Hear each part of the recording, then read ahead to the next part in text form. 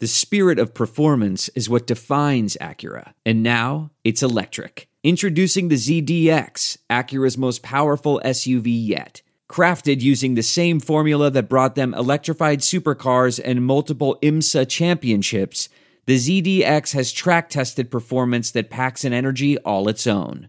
Unlock the energy and order yours at Acura.com.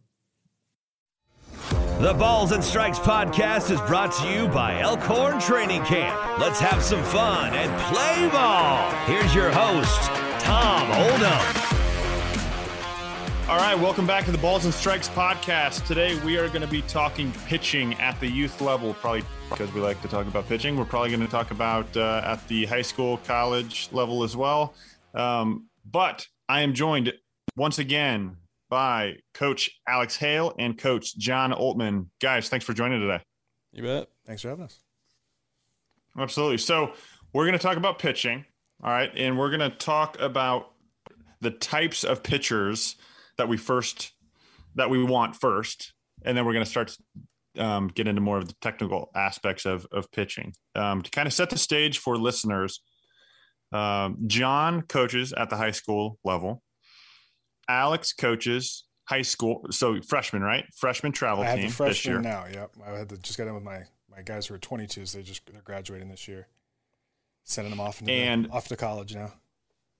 And I am coaching my son's 9-year-old team next year. So we have kind of the whole gamut here in terms of, different levels. And if you guys don't mind, I will start us off by talking about at the youth level, specifically youngest youth levels. I am looking for guys that can throw strikes. The youth level, specifically at the 8, 9, 10-year-old level, being able to command the baseball is so incredibly important, because otherwise games take forever.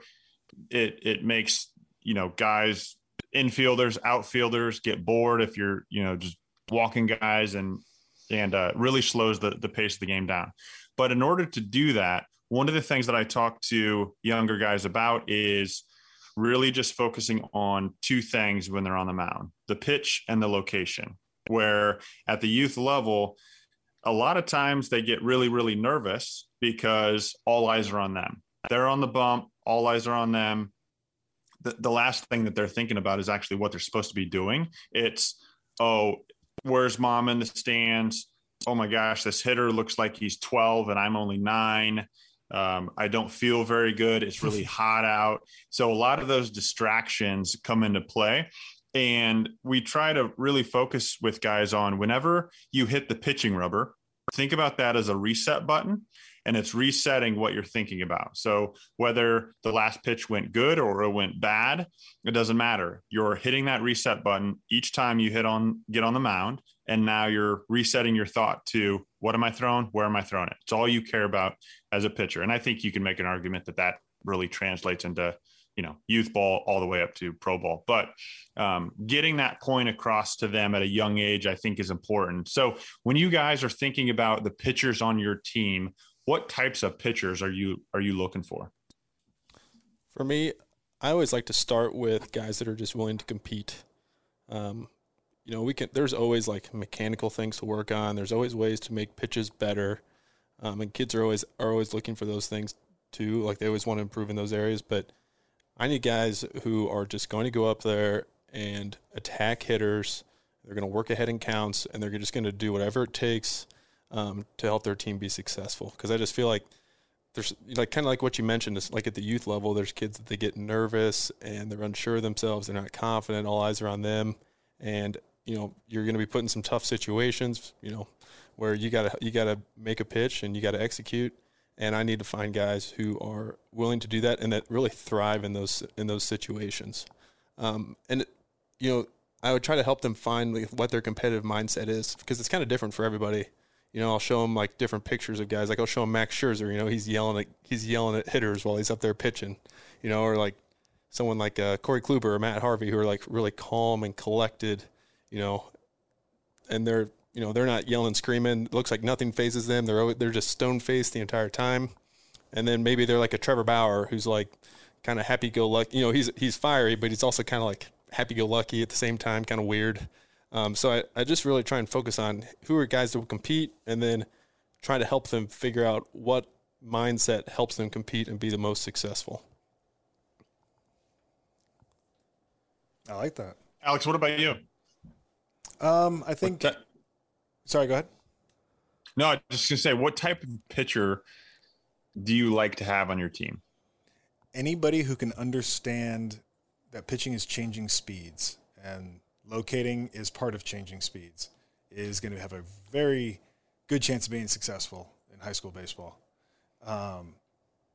Get away from the guys. It's like you want to get away from the guys who are just trying to throw it by everybody, because velocity is important, but unless you are in the top echelon of velocity, throwing it by guys after 2 times through the lineup ain't gonna work. I mean, and that's at the top. So like if you we talked about this the other day, if you're an average high school pitcher in the 74 to 76 mile an hour range, 78, whatever, you throwing 80 down the middle is not like worth missing your location that badly. So if you can sit 76 to 78 on the corners, cranking it up to 81 to get teed off on is not your best bet. And it's like, well, velocity, it's like, well, yeah, but that's not, you're not bumping it up to 90, you're bumping it up to 81. So like, stay within yourself. You give me a guy who understands himself, who understands what he has, he's going to be very effective. You give me a guy out there who's scared to get hit, who has to throw a ton of pitches because he doesn't want to miss in the strike zone, and all of a sudden you're in a long game where the defense is falling asleep, got extra base runners out there making things more dangerous, and all of a sudden it's 4-0 in the first inning, and you're like, sweet. That's not, so that's, you want guys to be aggressive. You guys want guys, like he was saying, being competitive, and understanding how to be competitive. I think sometimes hitters forget how hard, or pitchers forget how hard hitting is. Like, we give our guys the example of step into a batting cage, hit the first pitch you see. It's probably going to be the hardest pitch to hit. So when a batter steps in for the first time to face you, go right at him. And if you get the first guy out on one pitch, we tell our guys the next pitch is going right down the middle. If you get him out on the next pitch, you got 2 outs on 2 pitches, that next pitch is going right down the middle until they hit it. We are trying to get that 3-4 pitch inning and make them force the issue. Let the pitcher force the issue. Don't sit there and throw ball 1, strike 1, ball 2, strike 2, because now they're just getting a chance to see more of your stuff. Go right at them. And so being aggressive, pitching in the zone, and mixing your speeds. That's what I want. Give me that any day of the week and we'll be in good shape. Yeah, I was listening to Scott Brown. He's the pitching coach at Vanderbilt. He was on a video that I was watching the other day, and he said the first question he asks his pitchers when they come off the mound, whether it's in a game or after a bullpen, he just says, "Did you pitch with competitiveness?" Because if you're not pitching with competitiveness, if you're not in that attack mode, then literally nothing else matters. So he's like, I always start with that, and then after that, I move on to, was your routine and your preparation on point? And then if those 2 things are checked, then we move on to how are our pitches moving, what pitches did we throw in what situations, did we feel our position well, that sort of thing. But if we don't check the competitive box off first, then literally nothing else matters. And so, that really kind of struck me as like, okay, that's probably first and foremost. And then he always says he defines what competitiveness is for his pitcher. So he says, competitiveness is possession of a strong desire to be more successful than others. It's the quality of being as good or better than others of a comparable nature. So he defines it for them. He tells them exactly what it is, and he says, okay, did you check that box before anything else? And I think that's really, really important to understand, really at any level, whether it's youth, high school, college, pro. That's another definition. That's great. That's another definition I want copied and pasted for me. Who's that? Passion. I'm telling you, anytime you hang out with John, you got to bring a notebook. Outstanding. Got to bring a notebook. So one of the things that you just said stood out to me in terms of how was your routine and your preparation on the mound. As coaches, how do we enable that good routine and preparation on the mound? How do we enable it? And also, how could we hurt it?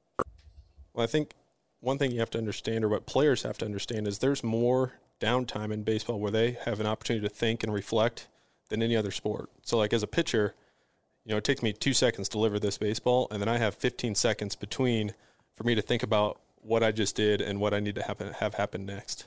And so I think one thing I always try and do is explain to kids, like, look, you're going to have this downtime, and your thoughts are going to be, running rampant, and you can control those thoughts with how you talk to yourself. And so I think, explaining how important your self-talk is, and then providing them with opportunities to practice having good self-talk, being aware of their emotions and how that affects things, is really, really important. And so just like you said, Tom, earlier, is, using the rubber as a reset button, focusing on just pitch and location, keeping things very, very simple for kids, especially at younger levels, is really helpful in kind of controlling, their thoughts and emotions on the mound. And, I'll tie back in some of the other things that we've talked on previous episodes in terms of, when we're talking about the catching episode, you were talking about delivering all the communication to the pitcher through the catcher. And as a coach, a lot of times, and then I'll also tie in the hitting aspect, the hitting episode where we talked about a lot of times as a coach, in between pitches, you really need to fight the urge to say something. I would say that's very much the same case in terms of how you're coaching pitchers in a game setting. You should have the communication go through the catcher, and you should really, really watch what you're saying to the pitcher during the inning, because as soon as you say something to that pitcher is going to turn his attention right to you as the coach. And you want that attention to be very much on how it's going with that catcher, how they're syncing up. Are they in rhythm together, or is there some disconnect that needs to be figured out? It's your job as a coach to make sure that the catcher is helping to, create that syncing up, so to speak, between the pitcher and the catcher. So that's one of the things, again, as coaches, some of the best coaches that I had when I was playing didn't really say anything while I was pitching. But as soon as I stepped off the field, just like you were saying, John, with Scott Brown, that's when it was the teachable moment. It was right as I stepped into the dugout. It was fresh, and it was right before I was then going to sit down and catch my breath and recover for the next inning so that I could think about it. In my opinion, that is the best time to say something to a pitcher, is right after they come off the field, right before they're going to sit down and, get some water, relax before then going out to the field. Alex, do you agree? Did you have that same experience as a player? Oh yeah, and absolutely. When I was I was primarily a catcher growing up until I got to pitch a little bit in college and then pro ball. But I always tell youth coaches, especially, if you haven't told, because they would always have me go out there and try to pitch, and it wouldn't go well when I was a kid, and then that's why I always had to go back behind the plate.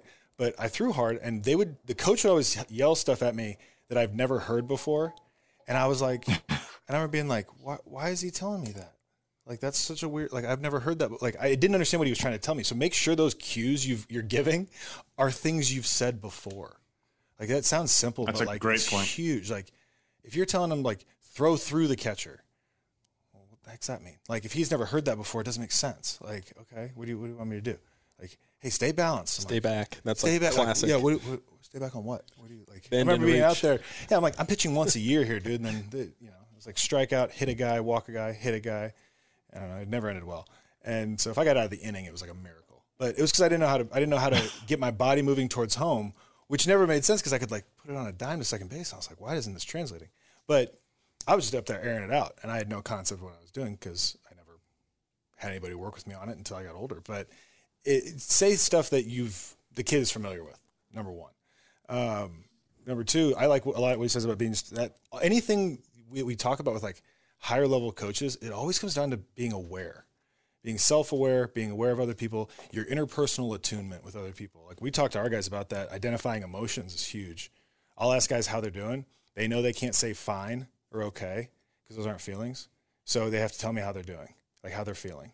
And so because I want them to learn how to identify their feelings. And this is a big thing for me, for our guys, because we deal a lot with like expectations and recruiting and all that stuff, is once you identify how you feel and you identify is there a reason for that, then you can start to control how you feel. And that's huge for players, whether it's on the mound, whether it's slowing the game down, whether it's, being able to control the time in between pitches, the time in between games. If you can't identify how you feel, well, you're just always kind of in this state of trying to figure things out. So we also tell our players to attune to the pitcher, attune to the players around them. Does he seem off? Do you need to go up and talk to him? Are things starting to go fast? And I love watching our guys when they get to that junior, senior year and they've been around each other a bit in the summer, because then they've been around each other long enough where they know if a guy's pressing, they know if he's, might be a coach there to see him, might be a big moment for him. He needs to slow it down.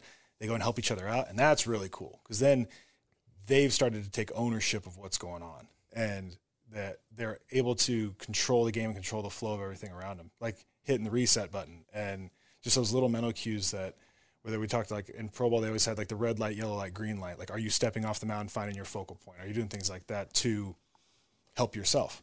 Because a lot of the time you get to higher levels, it becomes mental. So starting that at a younger age is huge. Totally. And one of the things that you said to me in the past that you do with your players is you give them bracelets that says, this is exciting. Mm-hmm. And that has really stood out to me because, I'm not going to explain it. You do a much better job. Why do you do that? Why do you do that with your players? So I heard a while back that we did this during a tournament. Our players always get nervous. I could tell they got nervous or anxious because we started playing in bigger and bigger tournaments, and more coaches were there. And I knew that your anxiety and your excitement were basically the same dopamine release in your brain, just how you perceive it. And so this one guy I was listening to talked about, if you verbalize saying this is exciting, your outlook on things change. Like even if it's just coming into this, like I get very nervous about coming into situations like this, but I just told myself like, this is exciting. And all of a sudden my perception changed. So I got all these bracelets made and I gave them to our players, and we started saying it, and we won this tournament that I would have told you, like if we made it to bracket play, I would have said like, that's going to be a huge deal. And we ended up winning the whole thing and beat really good teams. And our guys kept saying, this is exciting. And like, it was kind of a joke at first, and then it became like, it got bigger. The games got bigger and bigger. And all of a sudden we were like, holy cow, we won. And it was like, that was a big part of it, was controlling our emotions and just staying in the moment, staying together. But understanding how that works is huge. And so, we have this is exciting bracelet. That's kind of where that came from. But it's simple, but it's easy. I love that. And John, one of the things that you said earlier is that the Vanderbilt's pitching coach, when their players come off the field, make sure that they check the competitive box in terms of, was their approach competitive that last half inning? Competitive players a lot of times really want to have goals that they're striving for. For pitchers, how important do you think first pitch strikes are? Well, I think they're really important. Something to think about is kind of the law of averages. And so one thing I really focus on with our guys is making sure that you're ahead after 3 pitches. So first pitch strike's really important. We try to get guys to 65% first pitch strike percentage. But on top of that is we want to make sure that after 3 pitches, we're ahead in the count. And so the example I use is like casinos in the long run, they always win. And so it doesn't matter if Mike Trout is 2-1 or 1-2. Well, it does matter, because Mike Trout's going to be better 2-1 compared to 1-2. So if I can get Mike Trout down in the count 1-2, my odds of success are much better. Just like casinos always know what their odds are. And so we really try to stress ahead in the count, because long term, that's always going to put me in a better position to succeed. And really, that first pitch strike, getting ahead in the count, that's a competitive thing, I think. I saw a quote, Max Scherzer, he said, working ahead strike one is a choice you make when you come to the field. You'll either choose to attack hitters or you won't. And so, and you can tell that guy wears his emotions on his sleeves. I said he's yelling at hitters. He's in attack mode all of the time. And so I think if we can teach kids the importance of that and helping them understand just how important that attack mode is, working ahead of guys, and how that will make them more successful in the long run, I think it's a really important thing to stress. And it's not to yell at hitters to yell at hitters. It's genuine. Like that guy when he steps on the field, it is because he is ready. He is truly in attack mode. So pitchers, if you're listening to this, I don't want you to have the takeaway be, well, you just need to yell and scream on the mound. That's not it at all. You need to be who you are on the mound and ensure that you're in that mindset of that attack mode. Don't try to be someone you're not, because it's not going to seem genuine to yourself, and it's not going to go well for you. So, John, what are some other goals on the mound besides first pitch strikes and getting ahead after 3 pitches? Well, to kind of tie into that, I always try and tell kids, hey, you get that hitter, he's either on base or out in 4 pitches or less. On base or out in 4 pitches or less. And that's just another way to kind of reiterate, hey, I'm in attack mode. I'm trying to get this guy out. If he puts it in play, he puts it in play. That's fine. We're going to get our fielder some action. But I'm just trying to keep the game moving. You know, baseball players fight boredom and frustration. Those are the 2 things that they always have to deal with. And that's just part of baseball. And so if I got a pitcher who's up there competing, he's working ahead of hitters, you know, there's probably action happening. So my fielders aren't bored, right? And probably good things are happening. So we're fighting that frustration. So I try to just let pitchers and catchers included just really try to keep the game moving, be in attack mode, keep things going, and everyone's better for it. I'm sure my inner coach service is coming out when I say stuff like that, because that is exactly what he stresses. Alex, get your notebook out. And then one other thing, frustration, that I wanted to add from what Alex was talking earlier when he talks about cues. You know, Alex says he wasn't a pitcher, even though I saw you throw 85 the other day off the mound in here. How old are you? Yeah, what was that? Were you sore the next day? No, I throw a lot. I throw a lot. No, I ran it up to 90 at DV the other day. Oh, jeez. You hit the ball off the tee. Yeah. Which is ironic because when I was a kid, I couldn't hit the broadside of a barn.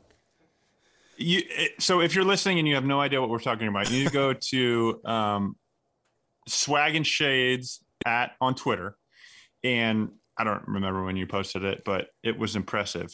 One of your players was saying, you know, how well, so we were standing there. I was talking about his foot placement on something, and we always have a ball as a target down at the other end, and so it's sitting on a tee. And he's like, "Do you still think you could? How hard do you still think you could hit 85?" And I was like, "With no warm up?" And he was like, "Yeah." And I was like, "Well, yeah." And so I stepped back and kicked, and I hit the ball straight off the tee, and I got off, and it was like the radar gun thing was up there, and it said 85, and he was like, I said, you said 85, right? And it was like sitting there, but it was just it was ironic and funny that I hit the ball off when that's what we always preach in practice, but it's different though. Like, it's kind of one of those things where I don't know, back then I would have been like, holy cow. Now, having pitched in pro ball, like, I kind of expected to hit it, and I probably could hit it about 50% of the time now. Like, I'm pretty confident I could knock that ball off the tee from 60 feet. Like, that's not – you got a big window. I mean, you can hit the ball, you can hit the outside. It's a big target, to me. I don't know. There you go. Spoken like a true pitcher. Yeah. I don't know where that transition came from, trying to hit the broadside of the barn to knocking balls off tees, but he's got to throw more. Well, the point I was trying to make – sorry, got you off on that tangent. But, you know, when you got that guy up there and he's consistently missing in the same spot. So you got a young Alex Hale. Mm-hmm. He's up there just hucking it and hucking it and hucking it, and he's missing up. And then our natural inclination as a coach is to say, like, something we heard as coaches, you know, because I know that's what you do, and that's what I did when I first started, and I still have to fight that urge where I'm like, stay back or bend and reach, you know, things like that, these cues that are unhelpful that we talked about. Mm-hmm. But what's actually really helpful is, hey, why don't I just talk to my catcher and say, hey, catcher, give him a lower target. Yeah. You know, really, really simple things like that as coaches I think can be really helpful where, you know, we preach to our pitcher, hey, pitch and location. So now I talk to the catcher, hey, he's missing up consistently. I'll be like, hey, catcher, help him out, you know, and like he knows, okay, he's missed up. I'm aware of that. I'm going to give him a target down in the dirt. And then 9 times out of 10, that next pitch is right where we want it to be, you know, and that helping pitchers make adjustments like that, I think is really, really important. If you can start to help pitchers understand how can I adjust when I'm on the mound, how can I make these adjustments on my fly, how can the catchers help my pitchers make these adjustments rather than me trying to give them some verbal cue that they don't understand, I think can be really, really, really helpful and will save you a lot of frustration and headache. And then eventually, after they come off, maybe you have that conversation. Hey, what adjustment did we make? Or did moving the catcher help you? And now the pitchers kind of learn from it. They're more aware. And when they get in that situation again, hopefully they can make that adjustment on their own quicker. Well, and we go off. We ask the pitchers a lot when we get them, like, what do you work on with your high school coach? What do you work on with your pitching coach? Like, I don't want to start telling you stuff that doesn't make any sense. I want to go with what works for you, because obviously that's helped you have success so far. And so, if like, what was your high school routine? Did you like that routine? What would you like to keep in that routine? Because we want guys. We talked about helping pitchers have a routine earlier, and it's like that's one of the things that we always harp on is like a lot of times guys just don't know what to do. Like, what am I supposed to do if I get there an hour before the game and I'm starting? Am I supposed to go hang around BP? Is it okay to go, sit in the shade? Is it okay? It's like they don't know where to go. So let them know what to do, and make sure that you're working with them on what works. And work like if they cruise through the spring and had a great spring, I don't want to get them and go, all right, do these 5 things differently. Well, that doesn't make any sense. No, you had a great spring. We're going to keep doing what you were doing that made you successful. And so sticking with their routine and helping them be successful is ultimately the goal. Absolutely. And coaches, I hope you're, through listening to this episode, you're hearing and understanding that we're really focusing on the approach to pitching, the mental aspects of pitching, because at the youth levels, that is so critically important. It's not so much about having picture perfect mechanics or things like that. A lot of those things are byproducts of having a really good approach to pitching and a really good mindset when you're out on the mound. One of the things that I want to, because I know a lot of youth coaches wonder this, when should youth players start throwing breaking balls? Well, I think there's a difference between breaking balls on the mound and then learning how to spin a breaking ball. I was listening to Eric Cressy because he's way more advanced than I am. He has his own strength and performance center, and then I think he did some work with the Yankees. I think he still is, but he was talking about how, at a young age, you can start spinning a breaking ball. Just understanding how the wrist works, the grips, how it should spin, how it should come out of your hand. And then if you start doing that a couple of years prior to maybe becoming a full, like more mature, like I'm talking like 13, 14, 12, 13, 14, kind of in that range, depending on where you're at. Now when you hop on the mound and throw it, you already understand how to spin the ball, and now it's just translating it over to the mound. So I think, you can start this, the basics of curveballs at a young age, but then understanding when to throw in a game, that's kind of a different thing, like understanding how mature they are, how much throwing they're doing. And then I still think it's important that we understand like how to throw a fastball well first, and not like, because sometimes I know what happens is like one kid learns a breaking ball and then all of the other little 10-year-olds are terrified of it and they can't hit it, and then they keep throwing the breaking ball, and now we don't know how to throw a fastball. So I think there's some helpful tips in there to kind of understand when to start and kind of how to approach starting to throw curveballs. I don't know if you have anything to add, Tom or Alex, but that's kind of the approach that I've always taken. Yeah, I would say I agree with that. The thing that I've seen at the younger youth levels is that they're trying to teach players different modifications of breaking pitches that get your forearm and your wrist in a position where I would say you're not going to use that as you get older. So I like what you said in terms of understanding how to spin the breaking ball. And I teach that in terms of like the way that you would throw a curveball, the way that you would throw a slider, not creating a different kind of pitch like a football or something like that, where players are getting their hands on the side of the ball, because then that's what they're learning. That's what they're training their body to do at a young age. And then sometimes it's very difficult for them to not get around the ball when they're older and trying to execute breaking pitches. So that's what I would suggest to coaches is teach them how to throw a proper curveball, how to throw a proper slider. But it's your job to really monitor the volume and the intensity at which they're throwing those pitches. And that goes to whether or not you're throwing them in just catch play or in practice or in a game.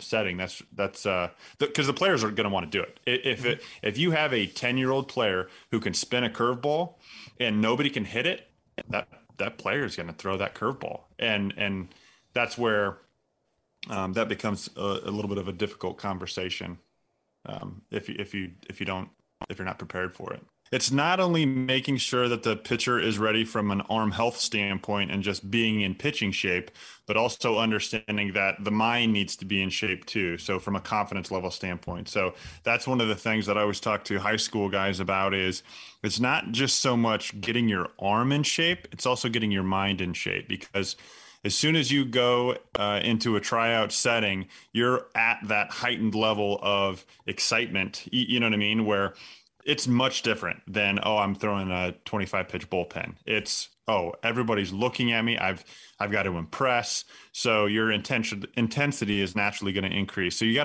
to prepare for that before you get to that first week of tryouts. So Alex, John, thanks again, guys, for joining.